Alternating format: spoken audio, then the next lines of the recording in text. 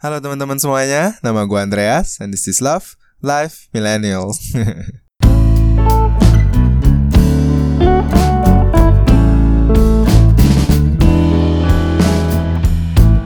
Alright, episode 5 dari podcast gue. Sekali ini gue mau ngebawain topik yang sudah pernah gue mention di episode 1 dan briefly di episode 2 ketika gue lagi menceritakan tentang kehidupan gue di Nanjing. Dan sesuai dengan judulnya, itu adalah toilet, bulu ketek, dan meludah. Kayaknya untuk orang-orang luar negeri yang pertama kali menginjak kaki di sini, di negara ini, dan apalagi settle down, ketika itu adalah hal yang menjadi paling mengagetkan. Dan at least bagi gue adalah hal yang ketika gue datang itu pertama kali gue susah untuk beradaptasi. Apalagi halnya buat gue untuk toilet umum ya. Kalau yang gue udah ceritain di episode 2, awalnya tuh gue jijik dengan toilet gue yang kayak black hole. Dindingnya penuh dengan kerak yang mengering. Tapi ketika gue keluar jalan-jalan dan mendarat yang namanya itu toilet umum, barulah di situ gue menyadari betapa gue harus mensyukuri toilet yang gue punya di kamar. Karena apa yang gue lihat itu benar-benar bisa bikin gue naik lagi ke atas. Yang dari kebelet sampai mendingan gue tunggu. Gue tahan keringetan, jalan udah goyang-goyang, gue gak peduli. Yang penting gue boker di rumah dengan aman dan santai. Sekali lagi gue tekenin dengan aman. So, sebelum gue mulai episode kali ini, mungkin ada bagusnya kalau gue memperingatkan untuk kalian-kalian yang mungkin mendengarkan ini sambil makan. It's probably not a good idea. Ketika gue lagi mau bikin podcast ini, gue akhirnya jadi browsing-browsing artikel juga di internet. Karena gue pengen tahu apakah orang lain juga punya pendapat yang sama gitu, atau punya cerita yang sama. Siapa tahu cuma gue doang gitu yang gak hoki gitu kan. Well, tapi ternyata the majority of people ya juga mengalami hal yang sama. Tapi kalau kita cuma ngomong dari segi orang luar, kayaknya nggak adil buat China, kurang lengkap gitu. Karena itu apa yang sudah aku lakukan adalah I approach my Chinese roommate dan mengumpulkan keberanian untuk menginterview dia dalam bahasa Mandarin. Kira-kira bunyinya seperti ini. 西西，我今天有一些问题想跟你采访一下，想了解你的观点。好的。但是你千万不要被得罪。因为我只是好奇而已，而且我在做一个录音，是关于那个中国的卫生方面，所以说这次是想让我录音的听众了解一下中国的卫生情况。 Jadi di sini gue bilang ya gue mau interview lu, tolong supaya lu jangan offended karena ya ini purpose-nya karena gue cuma mau denger ya segi pandang dari ceritanya dia. Nah, ntar recordingnya ini akan gue cut dan akan gue sisipkan sembari gue menceritakan kisah-kisah gue. Mungkin bagi kalian yang bisa bahasa Mandarin, kalian bisa langsung dengerin dari original filenya dari orang China yang ngomong sendiri. Tapi mungkin bagi kalian yang gak bisa, udah gue coba untuk translate sebisa gue. Hiraukan ya Mandarin gue yang masih terbata-bata. Ternyata gak segampang itu untuk menginterview dalam bahasa Chinese. So ya, untuk bagi kalian yang datang ke sini mungkin dari pertama kali turun di let's say di Pudong Airport, kalau kalian ke Shanghai, coba deh kalian masuk ke toiletnya. Tuh kalian akan langsung mencium sebuah wangi yang sangat unik, yang sangat khas China. Like literally ketika gue udah balik 2 tahun ke Indo dan 7 bulan yang lalu gue kesini lagi, somehow itu menjadi sesuatu yang bikin gue mengenang gitu. Kayak, oh man, ternyata gue udah beneran di China, udah bukan di Indo lagi. Karena apa yang terjadi adalah toilet di sini tuh entah kenapa walaupun ventilation sistemnya kayaknya nggak jelek gitu, tapi baunya itu tetap tersirkulasi di dalam dan nggak keluar. Itu yang gue masih nggak gitu ngerti sih sampai sekarang. Dan lagi toilet di China untuk mayoritasnya adalah toilet jongkok, dan yang kedua mereka nggak punya air.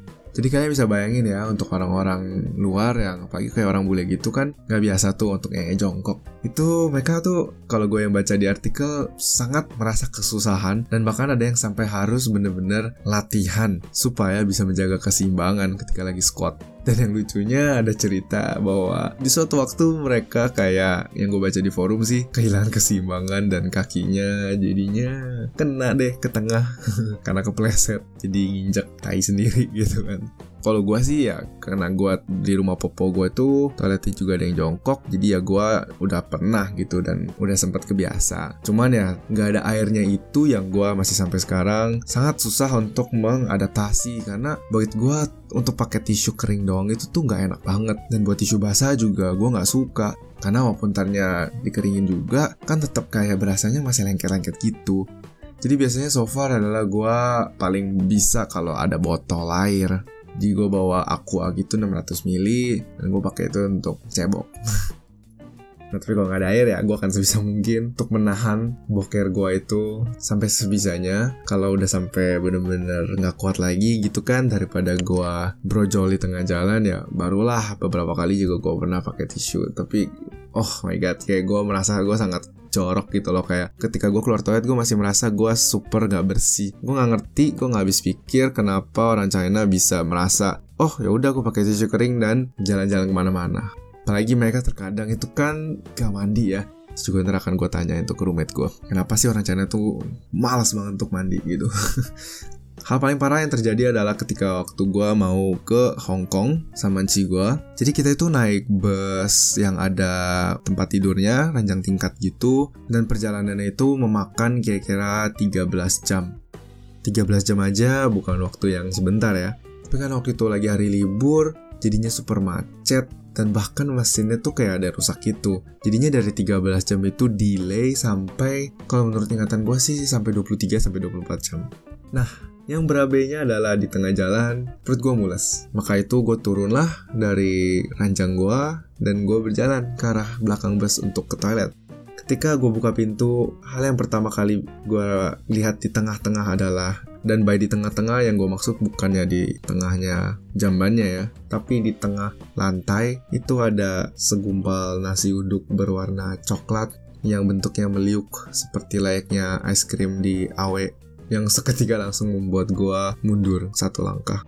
Enggak lah, lebay. Yang langsung gue kayak, oh my god, ini apaan gitu kan. Terus gue melihat ke dalam jambannya pun, di dalamnya itu sama kayak udah jorok, udah warnanya kuning, warnanya coklat. Itu kayak, somehow gue gak ngerti apakah itu karena flashnya gak berfungsi atau gimana. But anyway, kayaknya itu banyak bekas orang lain yang bertumpuk di sana.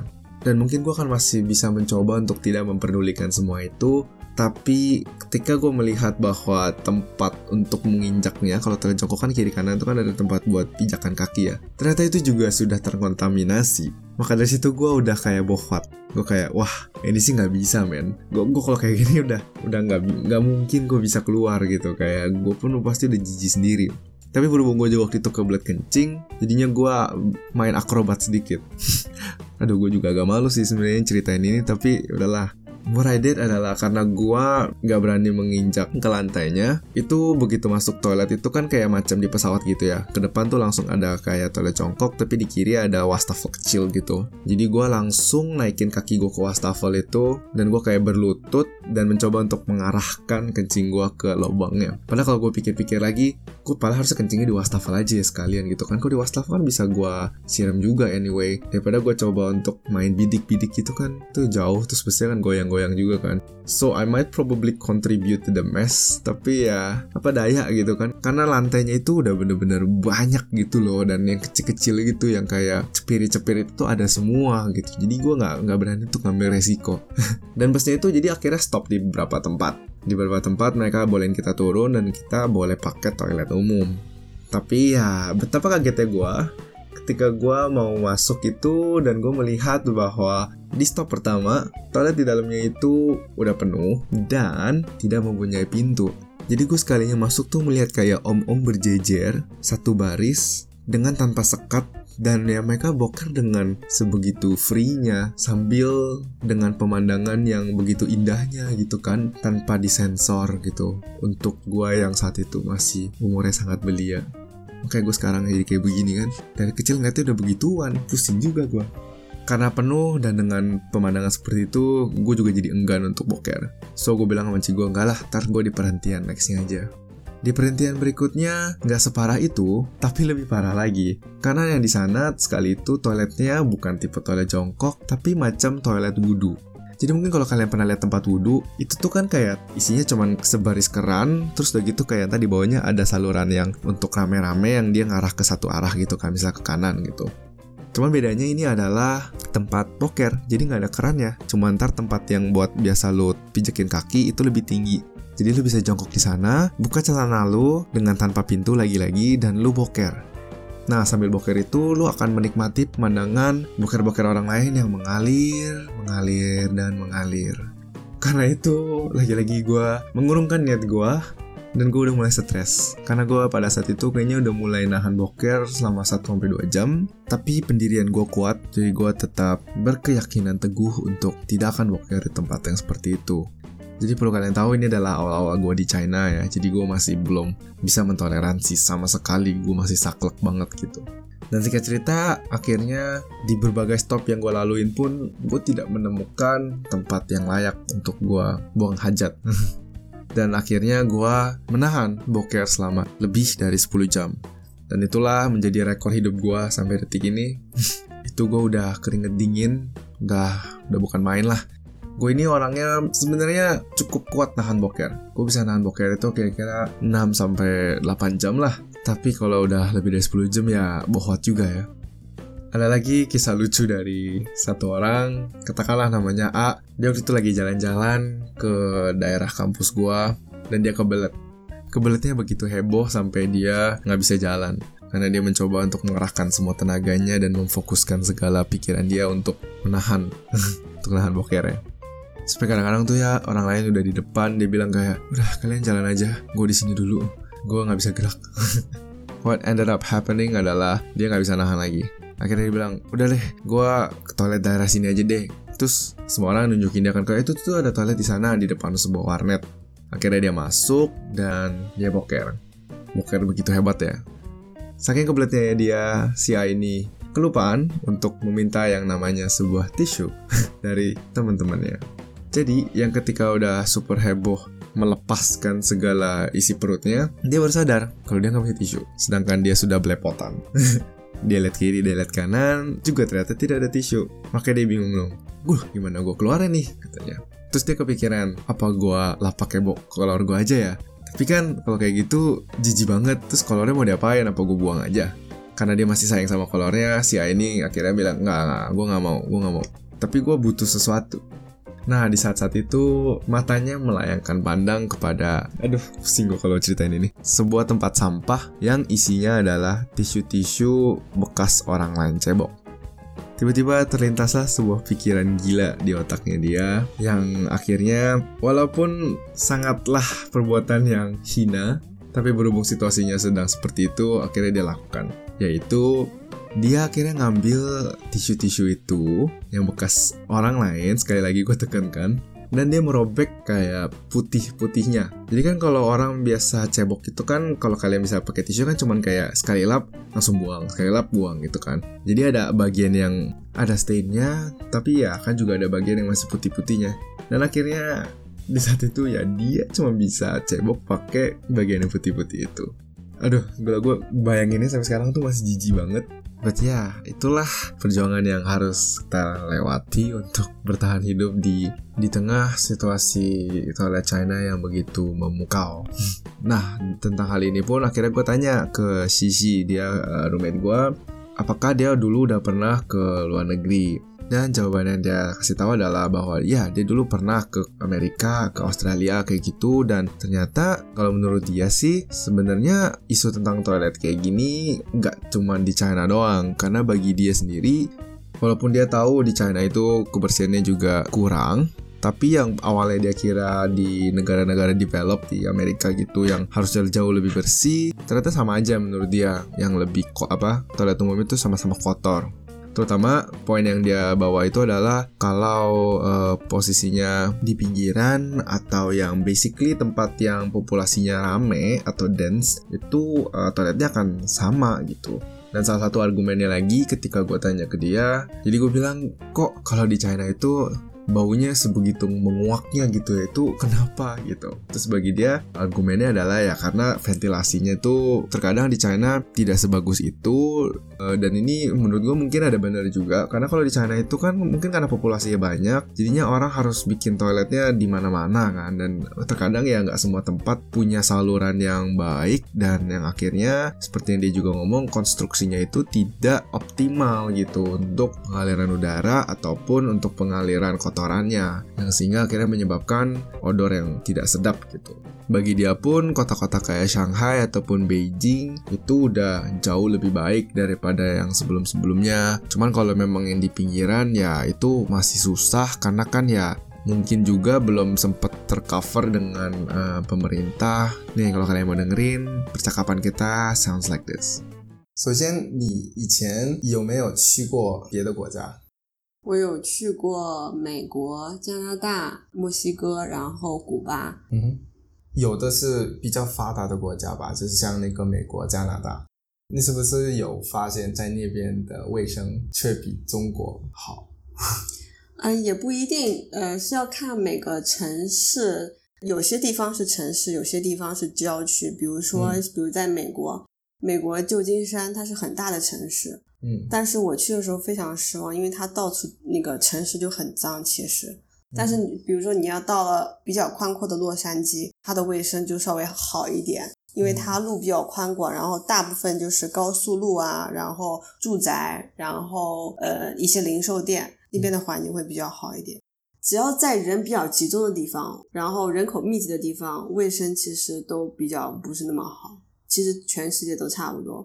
中国我们的城市卫生，比如上海、北京，其实状况做得蛮好的，稍微反而是一些稍微比较偏郊区或者是乡下一点，其实环境不是那么好。我在网上有搜到一个文章，它里面说这个笑话，在中国找好的厕所还不如进入天堂难，你知道吗？这个笑话你有听过吗？我没有，但我应该大概能 get 到那个点。对，因为他们老是觉得每次去公共厕所环境很脏，而且会有一种奇奇怪怪的味道。对，你觉得这个是为什么？你在别的国家也有这样的状况吗？都有其实。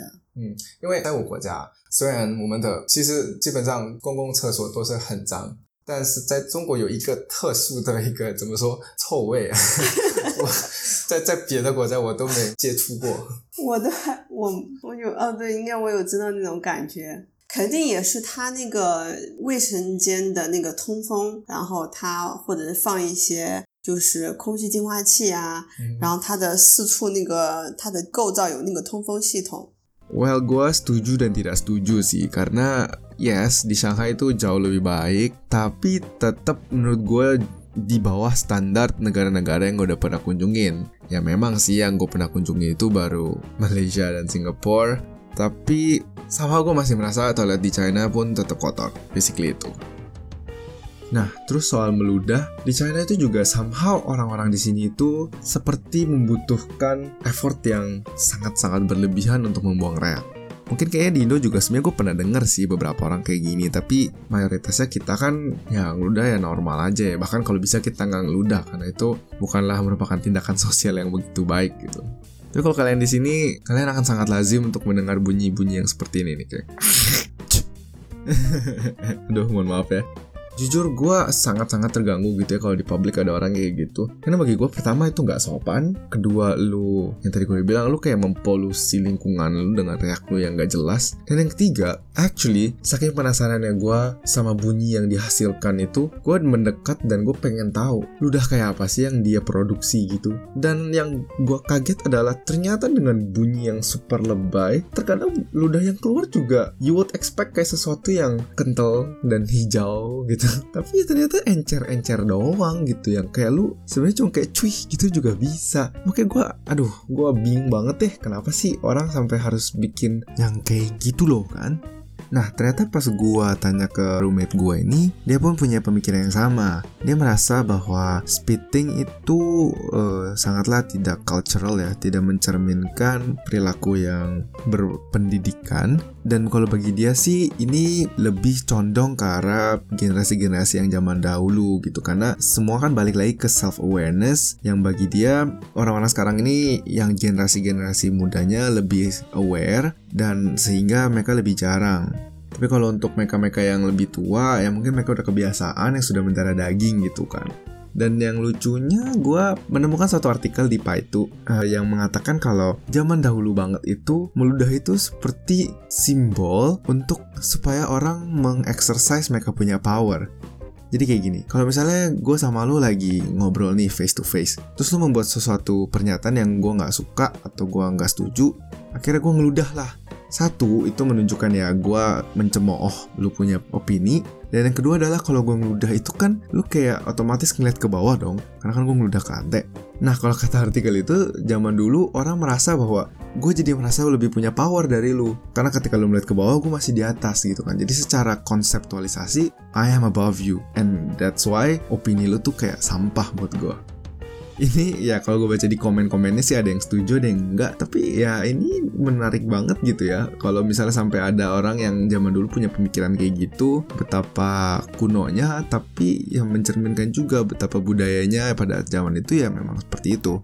Ya tapi in general roommate gue gak setuju dengan perilaku kayak gitu. Dan bagi dia itu mencerminkan pendidikan dan pengajaran yang diterima oleh si individual tersebut. Karena itu dia juga bilang ya itu berdasarkan setiap orang masing-masing. Tentunya yang tinggal di kota pinggiran kan lebih tidak quote-unquote beradab daripada orang-orang yang di kota-kota besar kayak di Shanghai atau di Beijing atau di Guangzhou.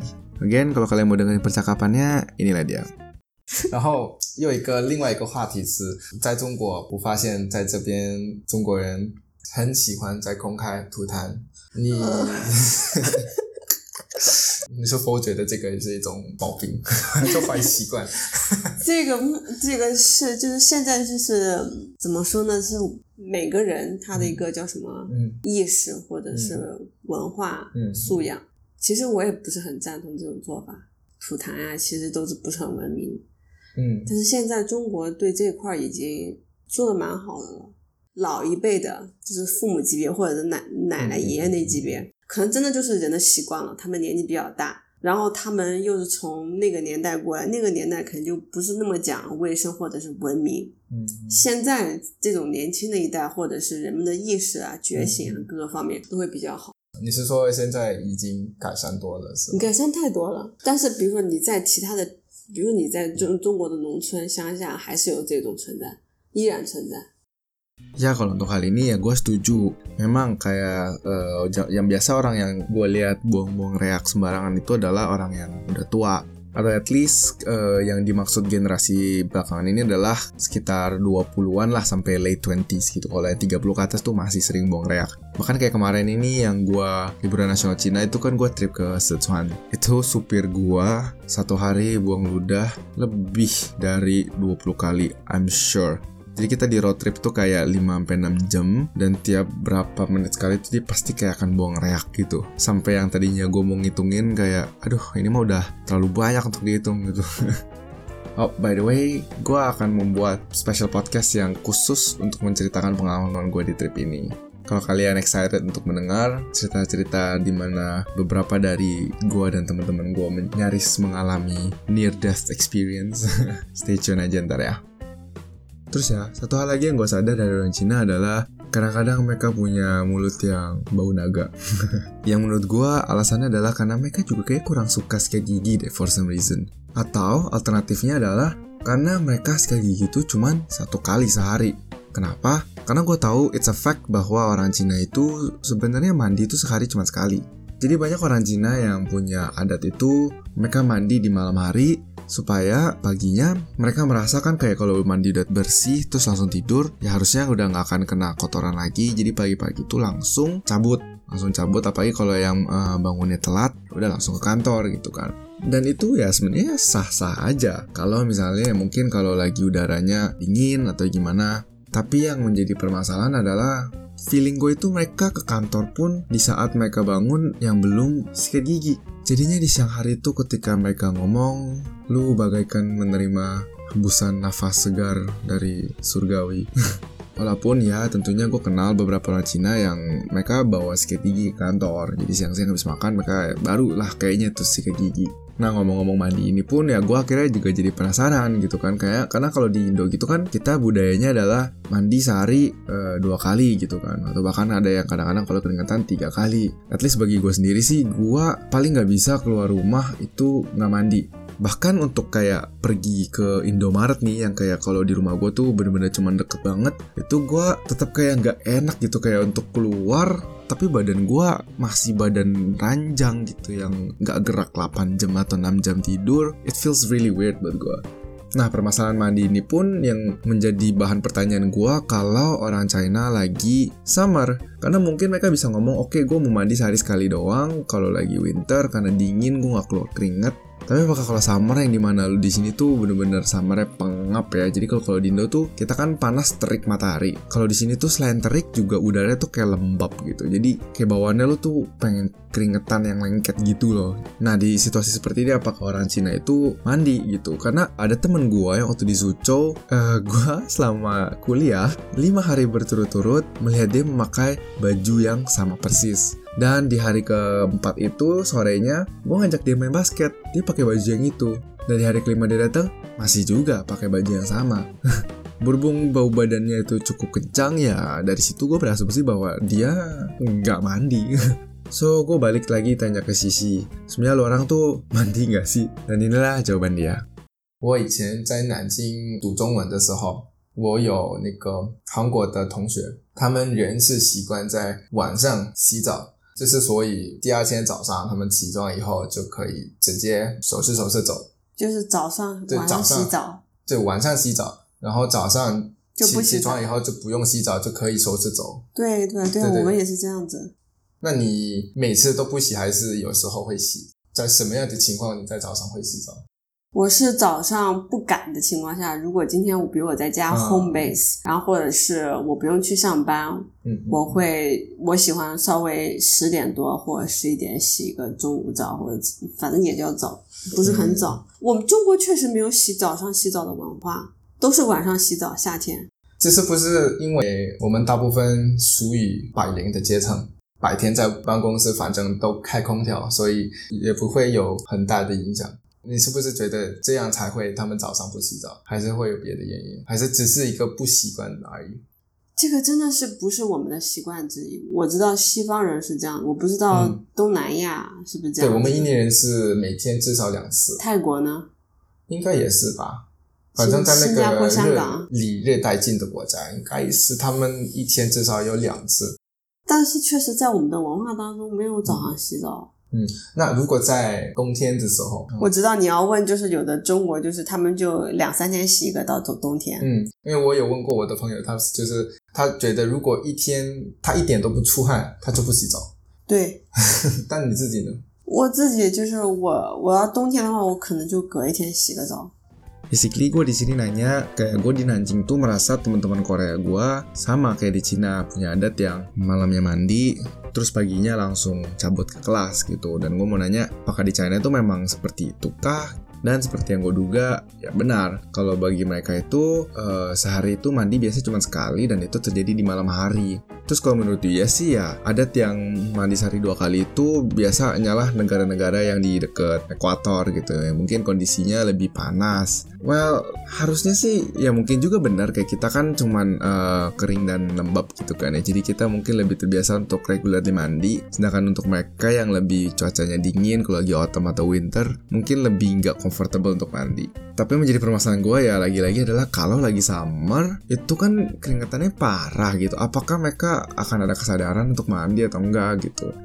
Yang so far yang gue observe ya kayaknya sih mereka enggak gitu. Kalau menurut Sisi sih ya, kalau gue lagi di rumah, kalau gue lagi gak banyak kerjaan, gue bisa mandi 2 kali. Tapi most likely ya gue cuma mau mandi sekali. Terus gue bilang, apakah mungkin juga banyak orang yang gak mandi itu karena mereka orang kantoran, jadi di dalam ruangan yang selalu ber-AC, mereka gak merasa kayak keringetan, so ya mungkin mereka gak mandi. Dan dia bilang ya mungkin juga, but basically ya itu semua balik lagi ke kebiasaan orang masing-masing, which yang memang di China itu mereka gak biasa mandi sehari 2 kali. Nah, beranjak dari omongan yang tentang mandi, akhirnya gue walaupun dengan sangat malu-malu dan berhati-hati, gue bertanya mengenai tentang bulu ketek. Jadi kalau di China itu, for some reason, cewek-cewek di sini tuh nggak malu untuk numbuhin bulu ketek. Bahkan gue pernah diceritain sama lause gue, guru gue, kalau pernah ada belief, kepercayaan bahwa kalau lu masih punya bulu ketek itu berarti lu masih virgin, masih perawan. Ini gue nggak berani tanya sama roommate gue, takut ditampol. But yang gue tanya ke roommate gue adalah, apakah di China itu ya memang juga seperti itu adatnya, seperti layaknya mandi. Kayak itu lazim-lazim aja untuk cewek memperlihatkan bulu keteknya yang megah nan indah. And this is what she says. 最后的问题了，我有一点点不好意思询问你，所以如果你觉得不方便，那就不用回答。这是关于腋毛。我是这样，在印尼我们大部分的女人很不习惯长腋毛，但是我在中国发现这边的女人更有信心露出她们的，特别是在夏天的时候，她们穿没有袖子的裙子啊，然后她们很随意的举手啊，然后就露出一个很森林的一个森林的腋毛。首先就是我 personally，我是比较 care 的，然后夏天的话，我是会差不多，就是我会做一些措施，这个还是个人意识。但你觉得大部分是会有措施还是没有措施？我觉得大部分好像没有。上个月在体验泰拳课，有2位女人，她们就穿那个无袖的 T 恤，然后在练的时候，你就看到了，就看一个很多吗？很深刻的那个一种情景。他们很多吗？非常多非常可怕的一种。我不用。你觉得他们好像就是他们有，但他们也不 care 哈，就也没有那种意识。哎呀，对，而且他们很有心系啊。信不是心系是吧？对，一点都不害羞啊，我都不害羞，我都无法说话了，speechless。还是看每个人，我明白，生活习惯。Kalau menurut dia, kalau untuk masalah bulu ketek itu kembali ke masing-masing, tapi sebenarnya ya itu juga bukan merupakan adat. Karena kalau dia sendiri, dia orangnya yang care, jadi dia akan mencoba untuk cukur dan akan ada beberapa measures yang dia lakukan supaya menjaga kerapihan dari bulu-bulu keteknya itu. Ini merupakan sesuatu yang benar-benar serius ya buat gue. Terutama pas gue lagi di Suzhou itu lagi summer, gue naik ke bus dan gue waktu itu lagi tidur posisinya. Dan begitu gue bangun itu gue sudah super rame, kayak super jam pack gitu. Isinya orang-orang semua di tengah yang mereka pegangan gitu kan, dengan apa sih tuh cantolan di atas gitu yang kayak di busway. Dan betapa mengerikannya pemandangan yang dimana lu lagi di bawah, lu melihat literally ke atas cewek-cewek yang lagi gelantungan gitu, dipegangannya dengan bulu ketek yang kemana-mana gitu. Belum lagi kalau busnya goyang kiri, goyang kanan, ya kan dia mereka maju mundur. Terus ada bau-bau yang tidak sedap yang keluar lagi gitu kan, udah toilet bau, ini bulu ketek bau nih, kayak pusing banget. Belum lagi kayak kemarin ini nih, bener-bener baru 2-3 bulan yang lalu, gue cari kelas Muay Thai di China. Dan akhirnya ketemulah satu kelas, dan gue sama teman kantor gue ikut kayak free trial ya gitu. Dan lagi-lagi fenomena itu terulang. Yang gilanya itu cewek-cewek di sana pada pakai kutang, dan mereka bulunya, aduh, ya mungkin ada beberapa yang kayak cuman 3-4 helai doang gitu, tapi ada satu yang literally bener-bener banyak banget, kayak dia nge-cover area atas bawah, bahkan lebih lebat dari gua punya. Terus yang mereka kayak squat jump, push up, boxing dengan bulunya yang kemana-mana, itu wah hebat sih gitu kan. Kayak kok, makanya gue bingung, gue nanya ke Sisi gitu, kok lu bisa sepercaya diri gitu orang cewek-ceweknya. Dan ya mungkin karena di Cina itu manusia-manusianya pada gak pedulian kali ya, jadinya mereka lebih leluasa. Atau mungkin juga ya karena yang gue tadi bilang, kepercayaan bahwa kalau punya bulu itu artinya masih virgin. I literally don't know, but I believe sekarang ya itu berarti memang personal hygiene mereka yang kurang aja gitu, kurang terdidik dan kayak jorok lah notabene-nya gitu. So in general, pengalaman gue di China tentang kebersihan itu bukanlah sebuah pengalaman yang mulus. Tapi ya sebenarnya kita nggak gitu bisa nyalain Cina juga, karena mereka itu kan dulunya datang dari negara yang cukup miskin ya, dan dengan penduduk yang super banyak. Jadi ya mungkin bagi mereka kebersihan itu bukanlah prioritas, karena yang zaman dulu mereka lebih pentingin survival gitu. Jadi kalau ya seadanya, yang penting ada bolongan, ada saluran di lantai, ya udah hajar aja gitu kan. Cebok ya juga ntar lah gitu kan, tunggu pas lagi mandi gitu. So gue di sini mencoba untuk mengerti kenapa ini terjadi gitu. Terus gue akhirnya kayak coba searching di website, kenapa sih bisa kayak gitu. Dan yang gue temukan adalah ya bahwa ternyata memang pemerintah juga sudah menyadari akan isu ini. Karena satu itu mempengaruhi industri turisme mereka, dan juga tentunya impression orang-orang luar negeri ke negara mereka sendiri. Ya kan malu gitu, mereka dengan ekonomi yang sangat booming, dengan teknologi yang sangat canggih. Ya tapi masa kalau ada investor datang ke negaranya, ke toiletnya udah keburu ngibrit dulu gitu kan.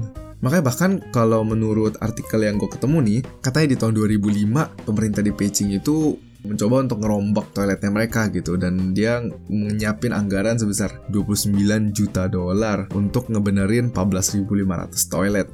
Dan ini semua kayak merupakan langkah yang mereka ambil karena di tahun 2008 kan mereka pengen Olimpiknya ada di negeri mereka gitu kan. Dan makanya mereka akhirnya harus bener-bener rombak ulang. Bahkan mereka membuat gerakan yang namanya Toilet Revolution, revolusi toilet, yang dimana pemerintah tuh membersihkan dan mencoba untuk mengedukasikan bagaimana memakai toilet yang bersih dan rapi.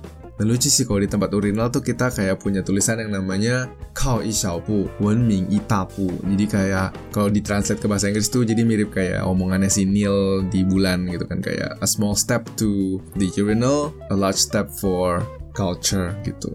Satu langkah kecil ke arah urinal merupakan sebuah langkah besar terhadap keberadaban mereka gitu. And that's right, tapi kalau gue justru kebalik, kalau di China gue sebisa mungkin menjauh. Karena kadang-kadang di toilet urinalnya suka meluber gitu kan. Jadi gue ya, karena gue tinggi, ya gue bisa gitu dari ujung terus dengan angle tertentu untuk supaya nggak berantakan. Perks ya of being a tall person. So ya gue senang membaca artikel bahwa ternyata orang-orang di China udah mulai sadar dan udah mulai berubah. Bahkan artikel terakhir yang gue baca di Juli 2019, banyak orang yang mencoba mengambil action untuk membersihkan public toilet, terutama di bilik-bilik yang di dekat mereka. Dan bahkan di turis-turis site itu ya kayak kemarin gue melihat ya, memang walaupun metode pembuangan hajatnya masih sangat tradisional dan sangat menjijikan, di beberapa tempat-tempat yang gede, jadi kalau misalnya lu udah nyampe ke stop, let's say kayak lu udah ke tempat besarnya, itu mereka akan menyediakan toilet yang masih bisa dibilang decent lah gitu. Walaupun ya gue sebisa mungkin gue tetap akan menahan boker ya, karena gue nggak mau boker di sana, mendingan di hotel.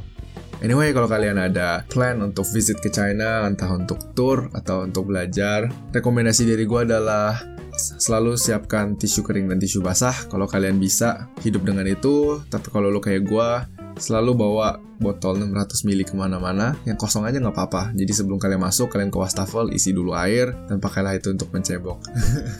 Itulah cerita gue, more like rant ya, lebih kayak ke arah gue curcol dengan keresahan gue terhadap kebersihan di sini.